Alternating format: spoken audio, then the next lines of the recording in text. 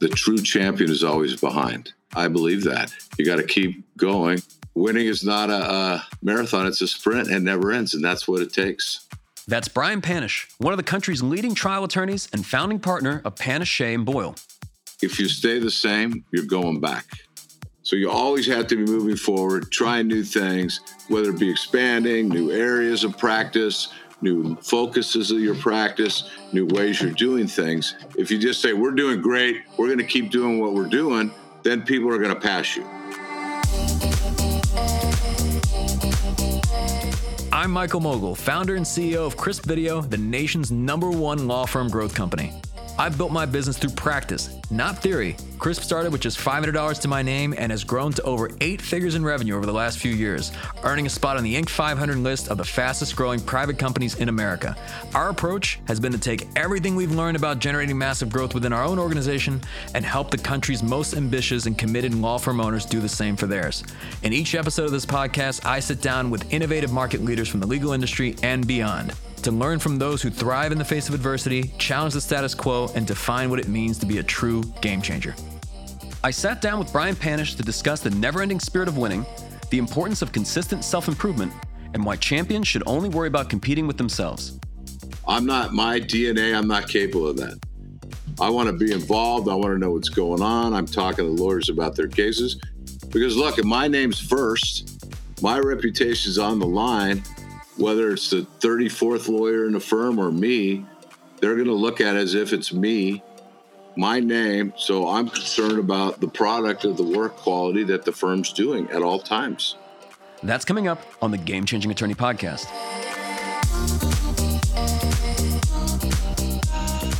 Brian Panish is a personal injury lawyer who's obtained some of the most significant jury verdicts in United States history.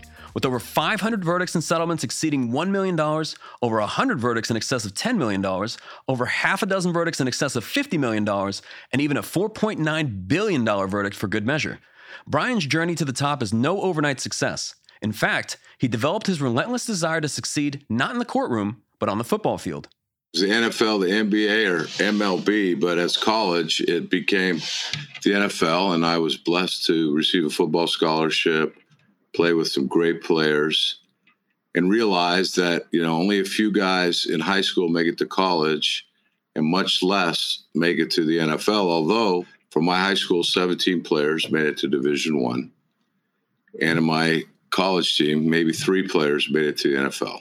So it's much harder. But what I take from that, besides all the competition and the fun and the bonding, was the life lessons that I learned from the coaches and the players in the team were invaluable for me and for what I ended up doing.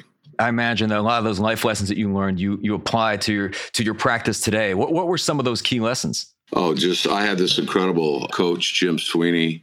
He was an Irishman from Butte, Montana, son of a hard rock miner. And he never let you forget that. And he never lets you get complacent. You're always behind. You're always competing. Piss poor preparation leads to piss poor performance. And just, all these little sayings that he had. I actually have some of them on the wall here in my office. So I learned so much from him, so much from my high school coaches, that it really helped mold me as a person and as a competitor and eventually as a trial lawyer. Now, I know you come from a large family of lawyers. Your father's a lawyer, your brother's a lawyer, your wife's a lawyer, and I think even one of your daughters is a lawyer. And one's taking the bar in 2 weeks. What's the secret to get the kids on board? Well, my dad was a big influence in all of our lives, although my mom was a nurse and my one sister's a doctor and the other sister's a nurse. But my dad was a kind of guy that loved to cross-examine you at the dinner table. And you learn real quick what it was like to be a witness with a yes, no's. Don't try to explain your answer. But also just what I took from it is many of his friends were trial lawyers. And where we lived, there were some, but not a lot. But I saw, whether it be Thanksgiving, which we always celebrated with one of his friends, a big trial lawyer's family, or his other friends, when they get together, they had so much fun talking about the stories of their trials. And there wasn't a lot of money at stake in those days. There really, if you got $100,000 verdict or you lost 100, that was a huge deal. But in the 60s, They were just laughing and just telling the stories about the witnesses, the judges, the lawyers, the doctors. And it was captivating. And I thought, that's a great thing. I want to do something like that. And as I eventually didn't make the NFL, I tried to be a coach. I realized maybe I should try law. And trying it, I learned right away the only kind I liked was the courtroom kind. And you certainly had, a tremendous amount of experience in the courtroom. I mean, so I saw that it was over 100 verdicts and settlements in excess of 10 million, 6 in excess of 50, and I think over 500 in excess of $1 million. So your case results are astounding, to say the least. We speak to a lot of successful trial attorneys. What do you believe separates the great trial lawyers from everybody else? Well, I mean, there's a lot of things, but it's about winning. It's about competition, never giving up. But really, the most important thing, I think, is the passion for what you do. For me, it's about the clients. And I just love hearing the stories of all these different people. Look, I grew up in this city, in the inner city. I knew all kinds of people from every race, religion, color, hang out with them. When I was at college, there's different races on the football team. A college I went to was a redneck kind of area, big agriculture area. So I just love all the different people and the jurors and the clients and the competition I really love. And I took something from Edward Bennett Williams, which one of my mentors, Brown Green, told me that Edward Bennett Williams, he lived contest living. And in life, there's really 3 areas where there's always a winner and loser. In today's society, everybody gets a trophy, everybody gets recognition. But in 3 areas of life, number 1, politics. Number 2, athletics. And number 3, courtroom law. Those things all kind of work for me. I've been very involved in politics, but athletics and the courtroom, it's a little tougher because you don't get to do as many trials as you do play games. And, we play a game, you have a bad loss, you can't sit around and think about it. You got to go back to the next day to practice and move on. So we have a 24-hour rule here where you can celebrate or commiserate for one day, and then you got to move on to the next case. Yeah, it's interesting when you mentioned that, in life, especially as you talk about participation trophies and winners and losers. What do you think is really the difference between the two? I imagine it's a function of discipline and accountability. Those are probably big components, but what are really the biggest separators? Well, I just read a book called Winning by Tim Grover. I don't know if I would recommend that to everyone. He lists factors for winning, but he lists everyone with a number 1. And his philosophy is, well, if you have a number 5, you're not going to pay attention to that as much as number 1. And a lot of what he talks about is, his first book was called Relentless, but he talks about somebody else has winning. You need to take it from them.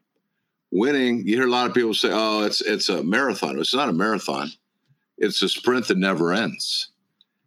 And this mindset, I think, can drive a lot of people to be successful, but dedication, hard work, all that is a given. We don't even look into that. That's given. The knowledge of the subject matter, all of that. It's more the mindset of how you go about it, what you do to perfect it, and how you carry it out every day. Funny you mentioned Tim Grover. So Tim will actually be at our office in 2 weeks, and we're recording a podcast.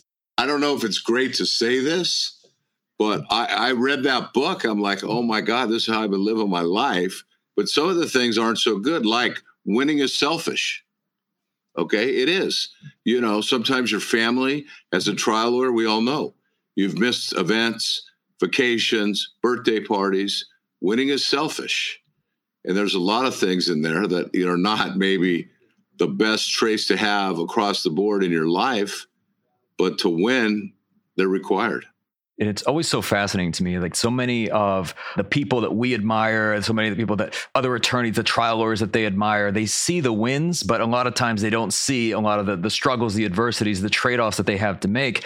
Could you share some of the trade-offs you had to make perhaps in early years or just kind of on your way to growing the practice to what it is today? I had kind of a plan when I started out. I must say that my father helped me. And my first part of my plan was to go work in a defense firm and try as many cases as I could, take as many depositions as I could, and start working on my skills. and going to court as much as I could. And I did that for a few years, and I won every trial, not bragging. Many of them were very easy. Maybe at times I was tough on the plaintiffs because I wanted to go to trial and get that experience. Then I went to what I thought at the time was known as the top, which was known, plaintiff firm in California that let young guys try cases, hard cases, but they gave them the opportunity. So I went to work for a guy who was in charge of the firm, who was at the time president of the California Trial Lawyers. And for that whole year, he was in Sacramento. There was huge tort initiatives, which I learned through him a lot about the legislative process, preserving the practice, which you never would know about at that stage of my career. And I got to do things on my own and learn from the other lawyers in the firm, but just go out and doing it. And the first 3 trials that they gave me, a paralyzed gentleman, great guy, a brain damage, serious injury, I lost every case. I thought I could win them, but when I think back, there's no way I was going to win those cases. But I was handling them as if I was winning, I was going to win, and I lost, and I got right back up. And eventually, almost 3 years after being there, a little less, I won a big case. And as a police cover-up for a family, it was big in the news.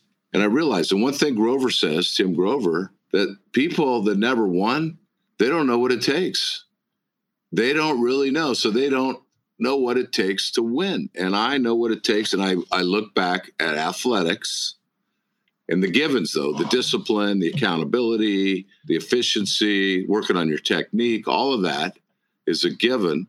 But it's the ups and downs. And I like to think of trials. One of my mentors, as a young lawyer, we're driving home. We're defending this case. We're going back to the court, and he's from Oklahoma. He says, Brian, there's no greater thing, feeling in life, to driving back to the office, having a great day in court. He says, but there's no worse thing than driving back to the office, getting your ass kicked, and having a bad game. And what the key is to get off that roller coaster and try to stay in the middle as you go through these highly emotional, intense days in trial.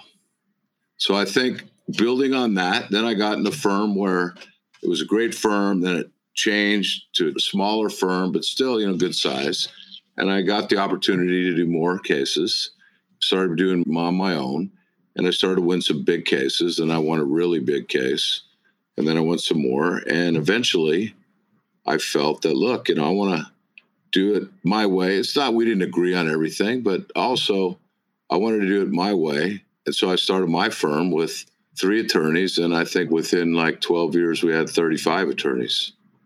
And now it's the same thing, though. I'm really into team building. I'm into training of all lawyers, working on your skills.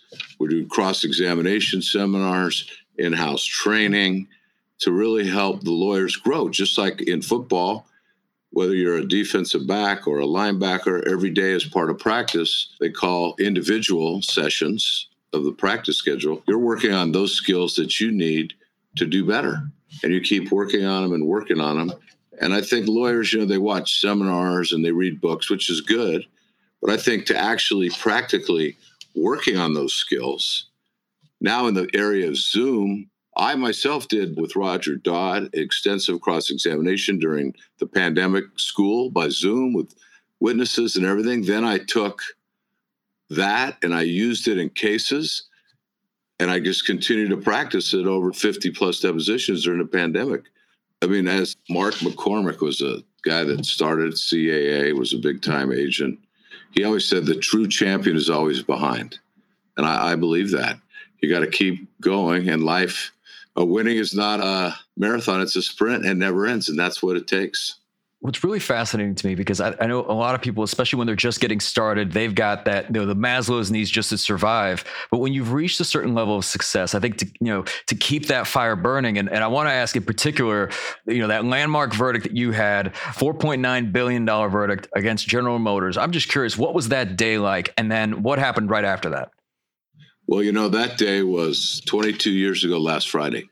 And some people posted some social media and things in the firm, and the lawyers that were on the trial team. We had a great team. And I thought back, and I remember it very well. The case was a bifurcated, there's a product liability, high-speed impact by a drunk driver, explodes his car, 5 people, 6 people seriously burned. High speed, General Motors was saying we met the state of the art. We had a lot of great discovery that had been done by other lawyers around the country that helped show that what we claimed General Motors had conducted a cost-benefit analysis and determined that to fix the cars would cost $859 and to fight the lawsuits would be cheaper. So they'd rather just fight the lawsuits. And that was our claim. So we try the case. First phase, jury comes back like July 5th. For 109 million compensatory damages, which at that day, that was real money, 109 million. But they found 11-1 that they malice, oppression, or fraud. So then we went into the punitive damage phase. Jury goes out. Jury comes back with this $4.9 billion verdict. I wasn't that shocked, I must say. But then the media just took off. We had a big press conference with all the jurors. It was national. At that time, CNN had headline news. Show you how news cycles are. Every 15 minutes, all you would see was me with this young, poor African-American girl who had her arm burned off in her face, just repeating, and me saying things, like we caught him red-handed and profits over people. And it played all over the world until a week later when JFK crashed and it was wiped off the news. But after that, I started to have more recognition, doing more trials. And I didn't stop with that verdict. It was great. We had to fight it. We ended up settling the case. Clients are doing fine. But that was just kind of the beginning for me. That was 22 years ago last Friday. And I'd won a lot of big cases before that, I would say. But obviously that one paled in comparison. I just had a great experience being with the trial team, some of my friends that I'd been friends with for most of my life, and we really enjoyed it, and we moved on, though. I mean, it was a battle, but we celebrated a little bit.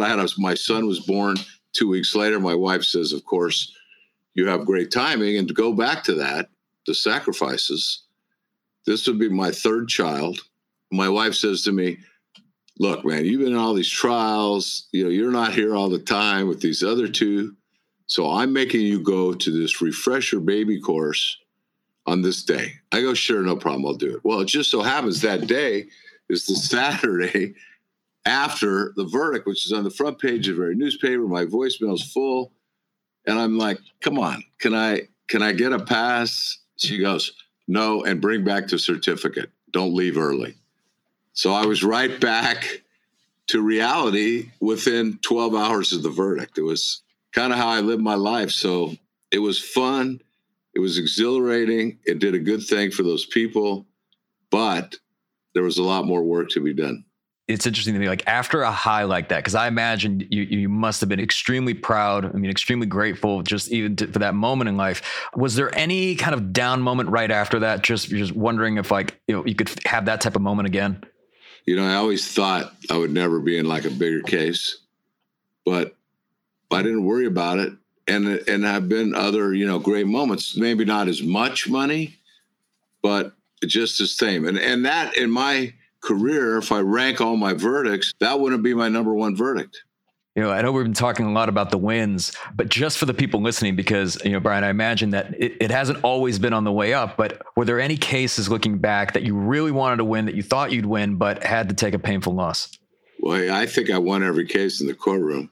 So I lost the first 3 cases. I didn't lose too many cases. I think I had lost 2 trials in like 17 years. And I was doing a lot of trials. Now, some of them were cases I shouldn't have lost. And what is a loss? A loss could be getting less money. Let's say they offer you $10 million, you got 5, that's not really a win. But the Michael Jackson case was a tough case. Tried it for 6 or 7 months. And I was a little bit worried, like, how am I going to handle losing? Because I knew that was a possibility in every case. And this case was hard. It was fought hard. They were prepared. They did a good job. They had a huge force of lawyers. And the jury came back. I was actually having a medical procedure with propofol, ironically. And the jury lost. I went home. Two of the guys came over. We had a beer, and we were down. But like the next day, I was okay. I did the best I could, and I did. And it was hard. And with the jury, some of the rulings, whatever you want to use to justify why you lost, we lost. We got beat. They did better. They won. So be it. But it made me realize, and then right after that, although I was doing another trial, helping these lawyers in my firm, we won a big verdict during the Michael Jackson case on a break. But the next trial, I go right into the next trial, wrongful death case. I have a bad feeling about it. Jury's out. I enter into this high-low agreement, and then I lose that case.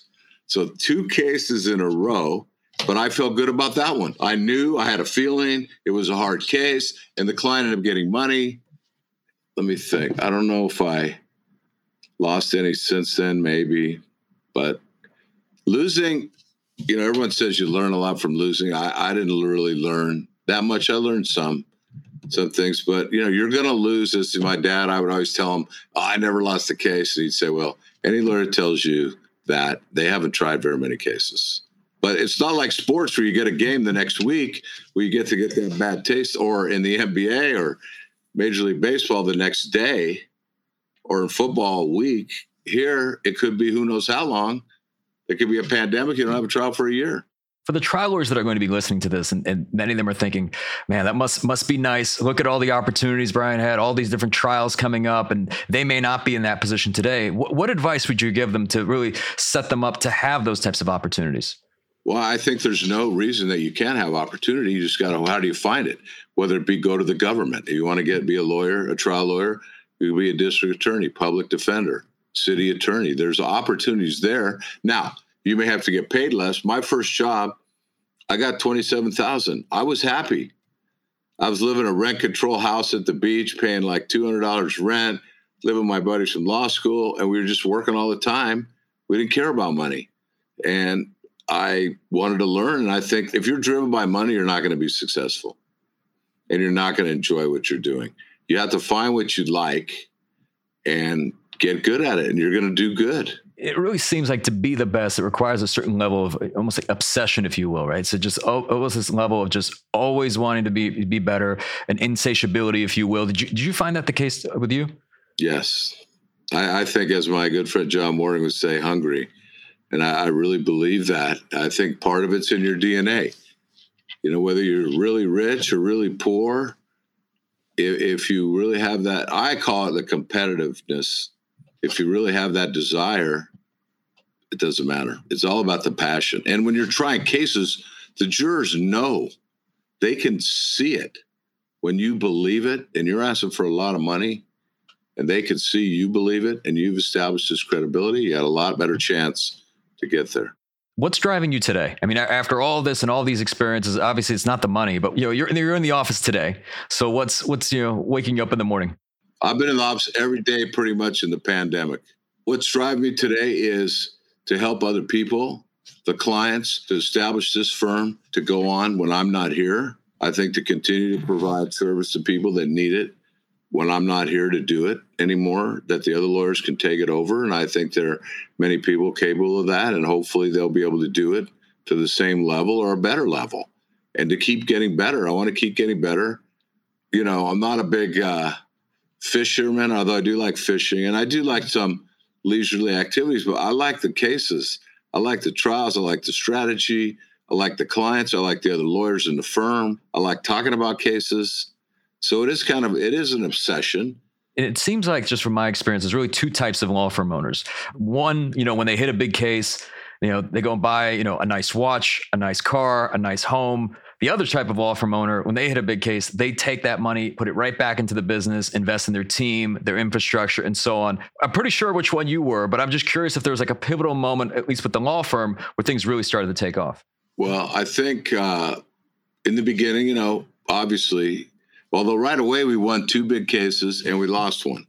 But I think what took off was just doing more trials, getting better experience, getting better at it. But the money, if you're driven by that, it's a problem. I mean, if you do the right thing, you're going to be successful. You're going to earn money. You got to be able to provide. Look, I like to do things philanthropically. I mean, that helps other people. I like to do that. I've heard you say this so many times of doing more trials, getting in the courtroom. So much of it seems like just being in the arena, but a large majority of even trial lawyers, it's almost like, I don't know if there's like this apprehension to trying cases, or they want to be perfect, or they're trying to watch webinars or whatever it is. But it seems like you were just like, just get on the field.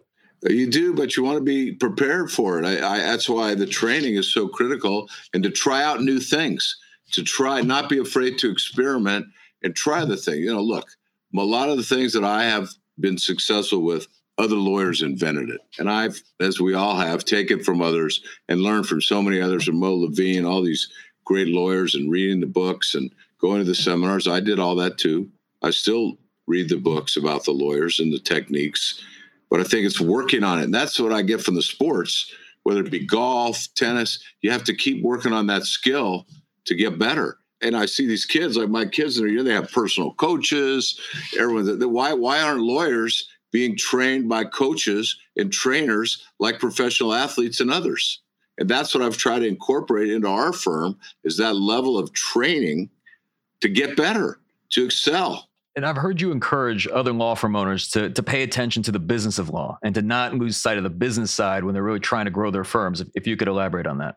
Well, a lot of lawyers, they just say, just give me the file. I want to go to trial. But, if you're running a big firm, it's a business. You have to have the right people in place. You have to monitor your spending, your marketing. I mean, there's a whole bunch to running a law firm. And many great trial lawyers aren't always the greatest businessmen. So you want to get with other people that may be good at that. Some lawyers, you don't want them to do anything on the business side. You just want them to be in trial every day. That's where they excel. But if you really want to have a firm, you want to grow it, and you want to be successful, you have to pay attention to all those details. They don't really talk about them that much at these seminars. It's more sexy to hear the lawyer talk about how you get the $100 million verdict versus how you get the right malpractice insurance and how you keep your overhead down in running a firm. They're very important. And as a plaintiff lawyer growing up, seeing my dad, who eventually was a plaintiff lawyer, there can be some lean times. And that's just part of the business that we're in. And just like in professional sports, the importance of building strong teams and having, just great teamwork. I know you mentioned this in building a great team at your practice. Like, what were some of the lessons that you learned over time in building an organization, particularly with the team? The number one thing that is important in a law firm is culture, just like a team, just like a locker room. If you have people that are committed to the goals of the firm and create that culture, you're going to do fine. But if you have people, we used to call it in football, the coach say, guys that have shit in their nose and they got a runny nose and they're in the locker room and they're changing, and the next guy next to him, they're not playing, or in a law firm, they're not getting the good cases. Then they start complaining and he starts giving it to him. And it's going around the locker room. Unless you have leadership and leaders and a culture that's defined, that's going to permeate in your law firm. So I think number one is the culture and defining who you are and what you want to be. And for us, our culture is we're going to get the best results for the clients. We're going to do the best work. We're going to try the case if they're not going to pay what's fair and reasonable for the client.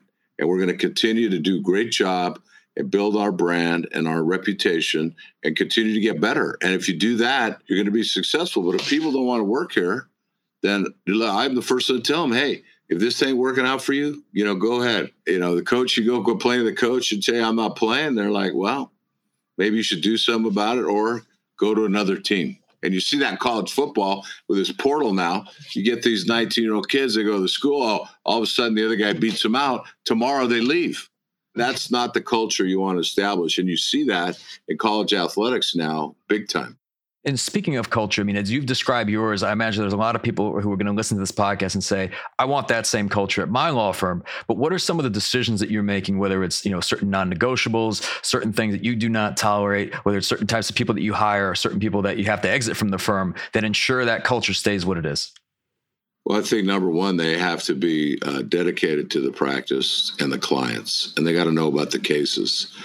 They got to work hard, but they got to know that it's not about them. It's always about the client. And it's the client comes first. It's not about them getting a big verdict or getting the headlines. It's about doing the right thing for the client. And if you keep that in mind, you're always right. It's when you stray from that and you want to get a bigger verdict and you don't want to settle or do whatever it takes to get out there in the media. Sometimes it's not advisable to go out in the media. It's not always a good thing, but people are more into themselves. You know, this, Tim, you can ask Tim Grover about this. Lying to oneself is another one of his factors or themes, where people are so busy out there in the social media or puffing up what they've done versus spending the time to go out and do it and accomplish it themselves. And that lying to oneself, that's one of his big things that he talks about. Even specifically, let's say with another lawyer in the firm or another team member, they may say, you know what, Brian, that's easy for you to say. It's not about the money, given all the success that you've had. But right now, I'm trying to figure out how to grow my career. I'm trying to figure out how to pay my bills, like all these different things. How do you make sure that they remain focused on the right things, and particularly the client experience? Well, usually most of them make enough money, they don't have that problem. But if you have somebody like that, and I've had that, you got to work with them and get away from that. And I've had guys come in, I'm saying, you're working about your loans. Why do you have a 525 BMW paying $1,000 a month? Why are you living in a 2-bedroom apartment? You're one person in this nice area. I mean, you're creating some of these problems yourself. But if somebody's worried about that, and they're not going to make it. Yeah, it's almost like if that's the primary driver, one, you probably won't make the best decisions or the decisions that are in the interest of the client. And two, you constantly carry that with you. And I think when you're freed of that, you can operate more creatively. Like when you're doing things, I imagine, like on a day-to-day basis, you don't have to do any of them. Everything becomes a choice. Well, yeah, I mean, but I know I have things that I feel I have to do. I have cases I have to work on. I've taken a lot. On one case in particular, I've been working on for 6 years. I probably took 50 depositions on that case in the pandemic. I mean, I don't want to do it, but that's what it takes. That's what I'm going to do to get done, is show them that we're going to trial and they're not going to just slough us off or beat our clients down. We're going to be there. And it's still fascinating. I hope you don't mind me like diving deeper into this, because I know you say you don't want to do it in the sense that it may not be something that's enjoyable. But I mean, you could always, of course, either give that case to another attorney, someone else in the firm. You could go off on vacation for 6 months, but yet that drive is still there to want to be there. Look, I brought the case in. I'm responsible. I'm not just handing it off someone else. For this year, I had 2 words for the firm, and the one comes from my college football coach: accountability. And number 2 is efficiency. Because I see lawyers are not efficient. They don't understand, what's important, what's not important. And they spend time and fighting with the lawyers and doing stuff on stuff that really doesn't matter. But accountability is key on any team. And it's the other members of the team, not just the coach, that have to enforce accountability on one another. Yeah, this has come up on a few podcasts over the years in the sense that, some have this idea of almost like absentee ownership where they can be somewhere else and the practice is running. But some people probably do great on that. I'm not, my DNA, I'm not capable of that. I want to be involved. I want to know what's going on. I'm talking to lawyers about their cases because, look, if my name's first, my reputation's on the line, whether it's the 34th lawyer in the firm or me, they're going to look at it as if it's me, my name. So I'm concerned about the product of the work quality that the firm's doing at all times. Mm-hmm. And I would say the absentee ownership thing, I've never seen it work well for any long period of time. Even John Morgan, he's still involved intimately in the firm. I think it's you setting the tone, right? Setting the tone for what the culture will be, being actively involved and actually wanting to be there, right? Right. No, I like what we do. John Morgan will say, when everyone's accountable, no one's accountable. You got to have somebody that's accountable for everything. So, Brian, as you grew the practice just over the years, what were some of the biggest mistakes you made? Because I'd love to hear about some of those and then some of the things that you learned in the process. Well, obviously, the biggest mistakes plaintiff lawyers make is case selection. If you have that down, you're going to be a way better off. And at times, we've got involved in cases that we shouldn't have. And we've learned from that. So I would say that would be a big mistake. I think maybe for me, not having been more global. And it's what I mean by that is, I was involved in MDL type litigations around the country, but now I'm much more involved in other states in the West. And I think what I'm encouraging all the lawyers of my firm now to do as soon as they take the bar is to get admitted in another state and to expand your practice that way. I've done that at the end of my I say I'm in the third quarter. I'm like a redshirt junior. But up front, so now I give a special bonus for every lawyer after they take the bar if they go take another bar. And to help them expand their practice globally, whether it be in California, Nevada, I'm in Texas or Washington. I like to do cases in other places too, and to learn more. So I think not thinking as globally, I was more initially California. It was a big place, California. And there's different parts of the state, and I've done all over the state, but now I'll be involved in Nevada and Arizona, Washington, and Texas. Just finished a case in Texas. It's expanding the horizon, so I like it. So I think globally earlier. And what about other law firms? I know some firms, they look at every other firm around them in their market as a competitor. How do you view that? You view that as competition, or you view something else? One time I was fishing with my dad in a lake, and these guys across from us were catching all kinds of fish. And, of course, they were illegally chumming and stuff. But I'm like, come on, man, those guys are beating us. He says, what you need to know in life is you need to compete with yourself, not others. Now, we know what everyone's doing. We see what other law firms are doing. Some are doing good things. Some do things I wouldn't do. I have respect for them. And I guess you could say some are competitors, but I don't really see that as much today in the way the practice is. It used to be we would go around and there'd be 5 law firms interviewing for a case. That doesn't happen as much today.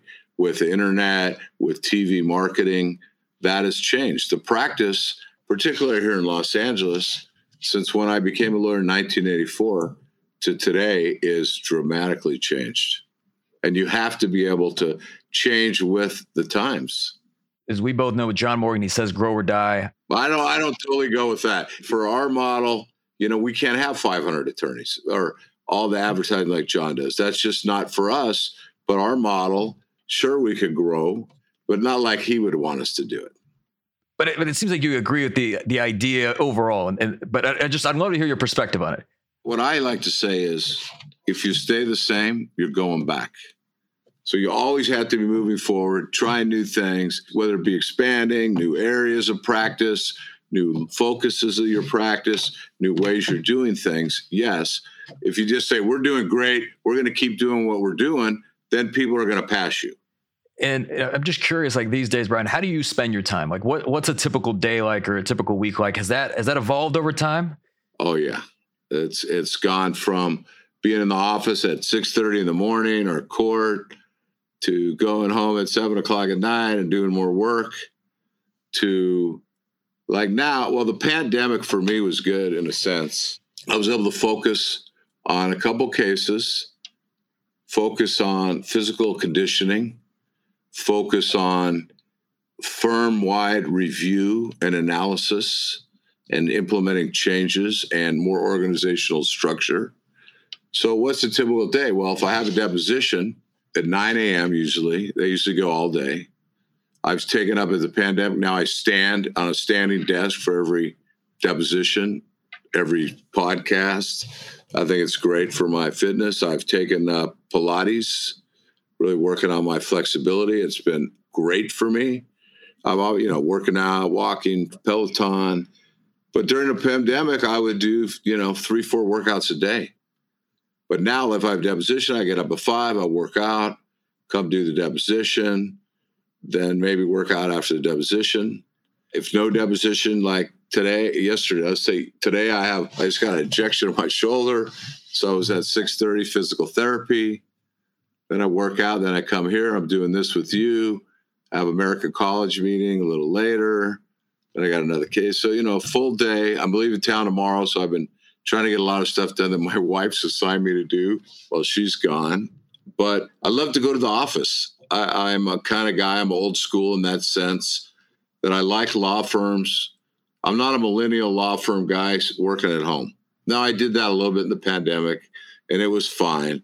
But for me, I like to be in the office. And what I think one of the great things for plaintiff firms is sharing ideas and meeting with other people and talking about cases. And that's where you're really going to get some great synergy and momentum on these cases. And I don't understand these lawyers that want to do everything from their living room and they don't want to be part of being the case. Now, the pandemic, the traffic was great. I was in 2 trials during the pandemic, which was another incredible experience to go through this in that sense, and being in court with a mask and doing all of that, and with jurors with masks.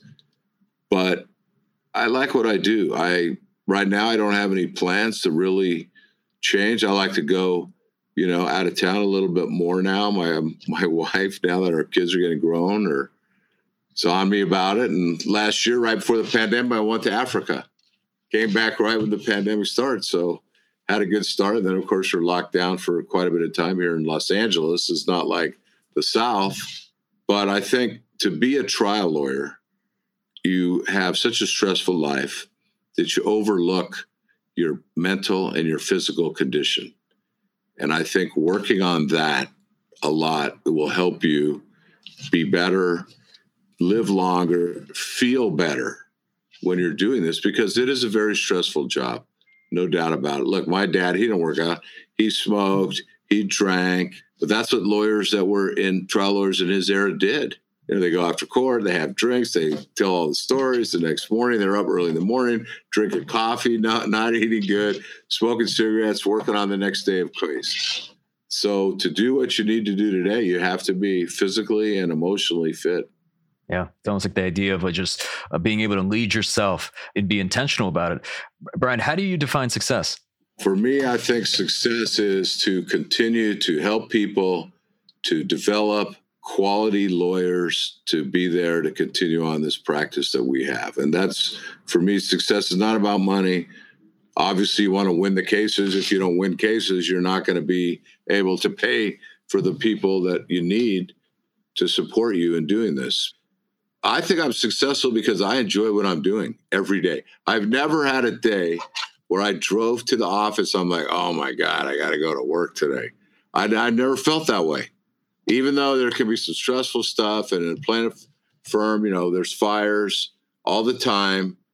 But I like that. I like being in trial. I like to call it, I like cramming for finals every night, even though I used to be where I wrote everything out and I was so prepared. Now it's harder, more cases, more work, cases are bigger. If you love what you do, you're successful. And it also sounds like family's also been very important to you, and your wife and your children. Family has been important. My one daughter's playing college soccer, so I was going back to the East Coast, watching her. My other daughter's back east. I'm going back there. My son and my wife was a lawyer, but she sacrificed that for the family. She's done a marvelous job. She's a great mother and mentored my daughters and my son, and I obviously couldn't have done it without my family. They're supportive of me, although they give me a hard time too. I mean, they're not like acting like I'm Michael Jordan. Believe me, no way. Because I'm curious, just over the last just several years, especially even the early years, I imagine you really wanted to be there for your family. I don't know if you were or you were not, but just how were you able to? No, I was there. One daughter had 4 years high school, 3 sports, 4 years varsity. So you can imagine all the games, plus club, plus the son, plus the. I went to almost every game. I coached my 2 daughters in basketball, won 83 games in a row, coaching. It was hated by everyone in the area. So I've done all the coaching. Eventually they get to that age where they're like, forget you, now they're go to the club. But I've coached soccer, baseball, basketball. I won championships, and I don't think I ever won one in soccer, but in flag football every time, basketball championships, baseball championships, but not soccer. So I don't know if the word is balance, but how are you able to juggle the two between your commitment, to your clients as a trial lawyer and operating at that elite level, and then at the same time also being there for your kids? It's hard. And I think when you have the time, you have to maximize it, because when you're in trial, you don't have as much time. So when you're not, you need to maximize it, do things, stay home later, drive. I mean, I used to drive them to school. I would go to trial, I'd drop off one of my kids at school. One thing I wish I'd had seen, my second daughter, who's studying for the bar right now, was 7 years old, and she went to this UCLA basketball camp at Pauley Pavilion, taught by the head coach, UCLA women's program. Kathy Olivier at the time was well known. And I go there and I talk my daughter's way in there, even though she's under. I go, come on, she could do it. She's this, that. So it's like 8 to 14, let's say, the camp. And, the way they do these camps, 2 or 3 days, you start off, they put you in teams, you work on all these skills. And at the end of the day, the last day, they do like a one-on-one, 3-point contest, dribble this, free throw contest. So I have been working with this daughter since she was like 3 on a short basket in my backyard on free throws. So I held the record in my high school for a while. I was a great free thrower. And it's all about a routine and concentration. And I had her, how she put the ball and the number of dribbles and how she looked, bent her knee, and shot. So I go off to trial. Trial's going to come over. At the end of the day, I'm going to come and pick her up at UCLA Poly Pavilion with, all the banners and John Wooden and, very historic place. And I come up and they go, "Oh, man, you missed it." I go, "What happened?" "Oh, you missed Diana." I go, "What happened?" They go, "Well, Diana was in the finals of the free throw shooting contest at 7 years old against a 14-year-old who's a neighbor of ours, lives up the street." And Diana got up there and she made 8 out of 10 free throws. And the other girl got up and she made 8 out of 10 free throws. And then they went back and forth, and then Diana lost. But they gave her the coach's award for the whole camp.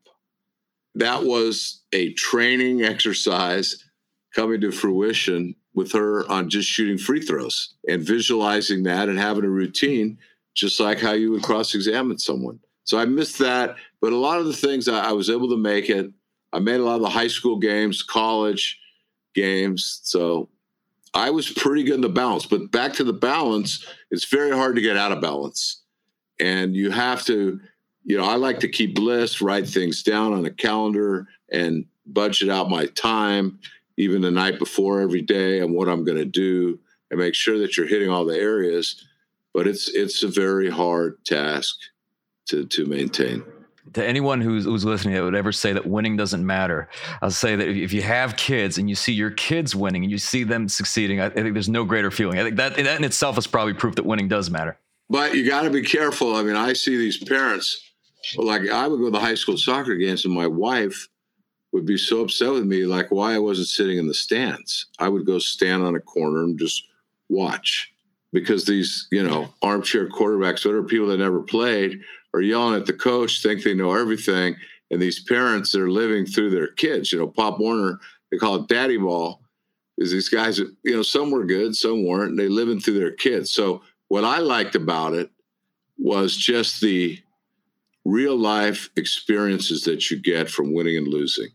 Maybe about 15 years ago, for 2 years, a friend of mine was a coach at a local high school. So I went there to coach the offense for them. We were high school buddies. And I had already coached, when I first got out of college, I was coaching in my high school as a top program, national champs 2 years ago. And I went to do it with him. And I was totally into it. Even though I was practicing, doing trials, I was totally into it.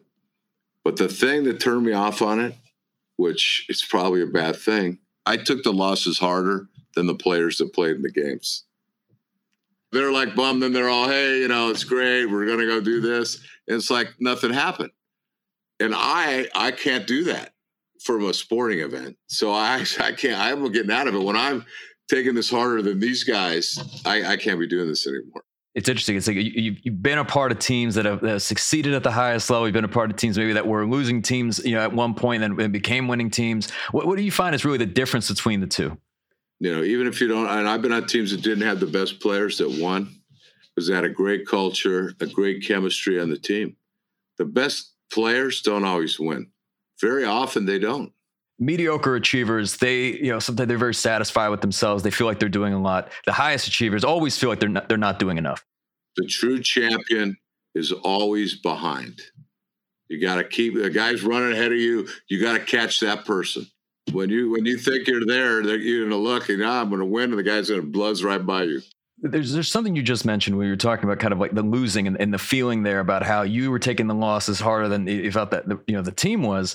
Do you believe it's important to take losses personally? Like, do you really have to be able to feel that and live with that to be a winner? That's a little extreme, which I probably have, but I think, and the way I've dealt with it now is If you did everything you can and you left it all in the field, you can feel bad about it, but you can't be down on yourself if you did everything you could. But did you encourage all your teammates during practice all the time? There's always something you could have done better that maybe could have contributed. There's always something. And Brian, who would you say, I know you mentioned the importance of having coaches, like who are some of your mentors today? Well, when I was growing up, it was my father. He's passed away. John Morgan, the big one. He would be the main mentor. Other non-lawyers that I talk to quite a bit, business guys that I talk to. And I talked to a lot of people. But for me, the key was having the mentors as I was coming up and people that took interest in me and took the time. With me, I spend more time mentoring now, but I still consider myself being mentored every day. But I really like to see success of the other lawyers and to see them go out and win their first trial and to see them have that passion and love for it like I do. That makes me happy. If for someone listening who's thinking, man, I wish I could have a mentor like Brian Panish or John Morgan, like what advice would you give to them? How can they get someone like yours attention? So you just got to, seek them out. Don't be afraid to ask questions. And, people are now we're opened up. They could get back to going to these seminars, meeting these lawyers and just talk to them. I would go to a lot of seminars when I was a young lawyer. They didn't have any of this virtual stuff. You had to drive there, sit in the chair and watch it. It's advanced quite a bit. The opportunities are endless for you to get additional training, mentoring everywhere. And if anyone who's listening to this podcast could take away just one thing from our conversation, what do you believe that should be? Do what you love. That would be my number one thing. Do what you love because you're always going to be better at doing something you love. And if you don't like handling medical malpractice cases, don't do them. Or if you don't like this kind of case, don't do it. Create your own niche. Focus on what you love. You're going to be way better. And to take that a step further, how would you help someone differentiate between doing something that's difficult for them, that it is, there's a high level of difficulty, it's challenging, they may be failing for some period of time, and for them to say, well, maybe this just isn't for me, versus, you really should stick with that? Well, if you're going to bail on when things get tough, that's they say when the going gets tough, the tough get going. In your life, you talk to kids about that all the time. They're like, I can't do this, I give up, but you can do it. And if you have a can-do attitude, you're going to be able to do things. And Brian, as we come to a close, this being the Game Changing Attorney podcast, what does being a game changer mean to you? I think it means to elevate performance of yourself and others in all aspects and to benefit everyone. As a plaintiff lawyer, if you're out there changing things, being creative, getting larger verdicts, it's going to help everybody else raise up in their practice. And eventually, as I come back to the clients, that some lawyers, lose track of why we're doing this. And all of this is going to eventually benefit and inure to the benefit of the clients of why we're doing this. I want to give a huge thank you to Brian Panish for taking the time to speak with us today. What particularly resonated with me was when Brian said that true champions don't compete with others, they compete with themselves. You've been listening to the Game Changing Attorney podcast with me, Michael Mogul. If you enjoyed this episode, I'd really appreciate it if you could share the podcast with at least one other ambitious law firm owner who you believe would benefit. And you know what? Maybe more than one. For more information on our interview with Brian Panish, check out the show notes for this episode in your podcast app or visit GameChangingAttorney.com. And join us next time when I'll be speaking with acclaimed trial attorney, author, sought-after speaker, and the host of the Trial Lawyer Nation podcast, Michael Cowan. I'm not going to pretend like the first couple of times when I had borrowed so much money to fund the case that I didn't know what would happen if I lost it. And it was my biggest case and I needed the money and my lines of credit were run all the way up. It was a lot harder to hold out, but I'm glad I did. That's next time on the Game Changing Attorney podcast.